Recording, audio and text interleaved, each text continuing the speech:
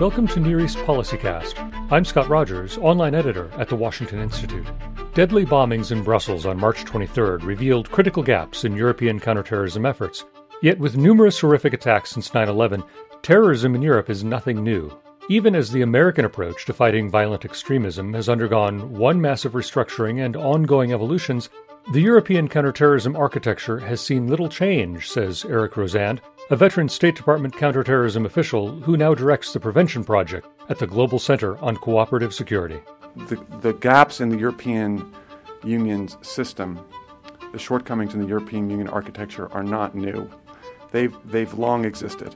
Today, we'll hear from Eric about the gaps in European counterterrorism efforts, why they exist, what needs to change, and how they make it more difficult for U.S. officials to do their job of defending the American homeland. After this. This is Kate Bauer, Senior Fellow at the Washington Institute for Near East Policy. The Washington Institute is dedicated to advancing a balanced and realistic understanding of American interests in the Middle East and promoting the policies to secure them. Find all of our research and analysis at washingtoninstitute.org or follow us on Twitter at WashInstitute. And now, here is Eric Rozand speaking at a March 25th forum hosted by the Washington Institute. The first point is I very much share Matt's assessment of the two-pronged challenge, because both the counterterrorism challenge and as well as what he described as a social inclusion challenge. I would frame it slightly differently in terms of a near-term counterterrorism challenge and a longer-term prevention challenge. And at the core of the prevention challenge is these issues of social inclusion. And one of the main issues that we have to grapple with, and Europe's been grappling with for some time, and we grapple with the United States, is resources. And every single leader will talk about the need to focus on the long term while also focusing on the short term, and not to the goal should be, of course, to take terrorists off the battlefield and the streets, but also to diminish the pool of recruits so that there aren't, for each one you take off the street, there are not 10 more to replace that individual. Unfortunately, the resources allocation never matches that rhetoric. And we're guilty of it in the United States in terms of, I think, until very recently, until the last budget of this administration, I don't believe there were any dedicated resources for countering violent extremism at home. I think there'll now finally be budgets in the Department of Justice and Homeland Security budgets for this specific purpose. I think a similar issue confronts Belgium and other countries. The resources simply are not being allocated to prevention. So that means the kinds of mother schools that you've seen popping up around the world to engage mothers proactively and to allow them to engage their children and their other young people in the community, to set up hotlines for mothers to reach out to when they see early signs of radicalization, to train school teachers to train police. All the rhetoric is there. In fact, the European Union has perhaps the most elaborate radicalization awareness network imaginable, and they promote it all the time, and it produces lots of thick reports and thick analyses, and they do lots of workshops around Europe. But at the end of the day, you don't see that translating into resources at the municipal level being allocated to implement the good practices that are being identified. And so that's, again, it doesn't get a lot of attention in the how to fix the problem bucket, but over the long term, a greater investment in prevention resources, I think, has to be made a priority. And if one just looks at the budgets of in the European Commission and the Development Commission, they've just announced a 1.8 billion euro fund to deal with counter-radicalization and counter-migration in Africa. 1.8 billion euros. Obviously, a similar amount of money is not being invested in counter-radicalization at home. So again, something to look at. And again, the United States is not necessarily a role model in this one yet, although hopefully it will become one.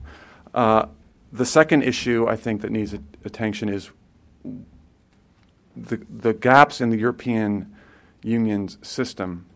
The shortcomings in the European Union architecture are not new. They've long existed in terms of the counterterrorism structures. And terrorist attacks since 9/11 in Europe are not new. there have been horrific attacks in numerous countries around the continent, and yet we haven't seen the kinds of changes in the system, in the European architecture, that I think a number of European countries have been advocating for, and certainly the United States, when I was in the government, we were advocating for. Part of the reason we haven't seen that kind of change is because, in some sense, it's a lowest common denominator process within the European Union. And so you have a number of countries that are less willing to invest resources and political will in the kinds of reforms that are so clearly needed. Europe is not without the European Union is not without its counterterrorism-related structures. They exist. They just don't work. And so the question is, by creating these structures, as has been advocated both, I think, today and in various newspapers over the last few days, the structures are great, but it has to come with political will. And it remains to be seen. I mean, I hope the political will be there to actually not only design improved structures, for example, a counterterrorism agency that's been proposed, a EU intelligence sharing mechanism that actually works, but then it has to be implemented at the national level. And that, as illustrated by either, I forgot, Matt or Olivier, when only 5 countries are submitting names to the Europol database within Europe, and means 23 aren't, is a new structure going to change the way European governments operate. And part of the challenge here, and this again, I think we're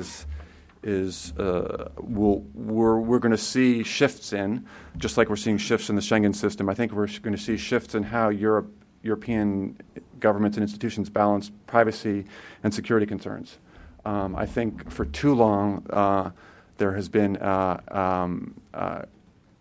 great emphasis placed on, perhaps too much emphasis placed on privacy rights that has actually interfered with the ability of some European governments and the European Union to provide security to its citizens. So I think that debate is a very fulsome one. It's an intra-European debate that has to happen, but I think the debate is so complex that often slows down reform efforts, because there are so many stakeholders within the European system that need to be heard.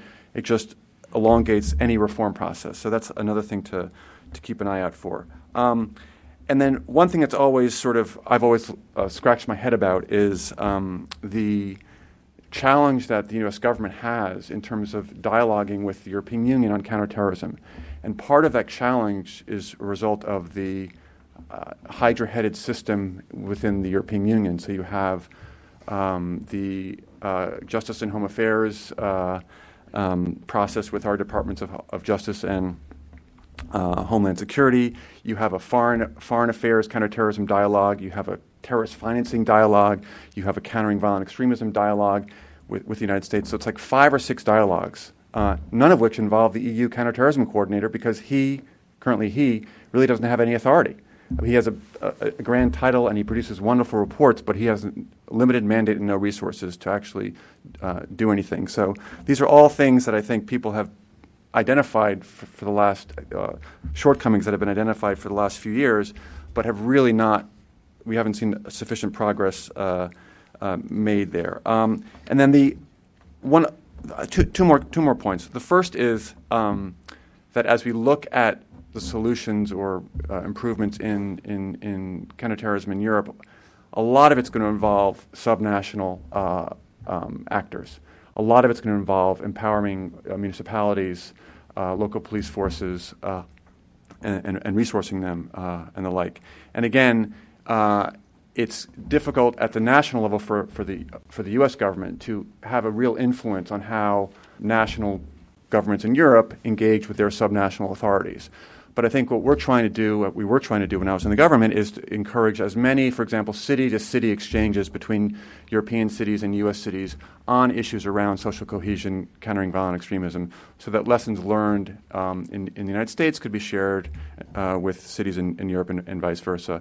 One very relatively well-known example of this was an exchange between Columbus, Ohio, and the city of Vilvoorde in Belgium. Vilvoorde is just outside of Brussels. And the Vilvoorde had, I think, the highest per capita number of foreign fighters who went off for any city in Europe that went off to to Iraq and Syria. And a group of Vilvoordian officials came over to Columbus and other cities in the U.S. and met with cities that had designed local countering violent extremism programs that involved police, religious leaders, social workers, educators at the local level, and how they can all work together in engaging individuals at risk and creating, preventing folks from becoming further radicalized or going off to fight. And some of those lessons learned were then implemented in Vilvoorde, and the mayor apparently cited a dramatic decrease in individuals leaving. I mean, the correlation, it's hard to prove as a direct correlation, but there's certainly more of that has to happen, and that's something I think the U.S. government is trying to encourage. And then the final point I would just make is that the tendency to in this context to cite number of new security officials, a number of new police officers, dollar figure investments in security as sort of the answer to the problem in response to these situations, and this are tougher laws. And what's happened as you sort of reflect back over the last 15 years since 9/11 is in the years after 9/11, there was not one day when the U.S. wasn't being reminded by our European friends about the need to safeguard human rights as we deal with an egregious response to an egregious attack on our homeland. In every international fora, it was the Europeans who were the championing of this human rights agenda.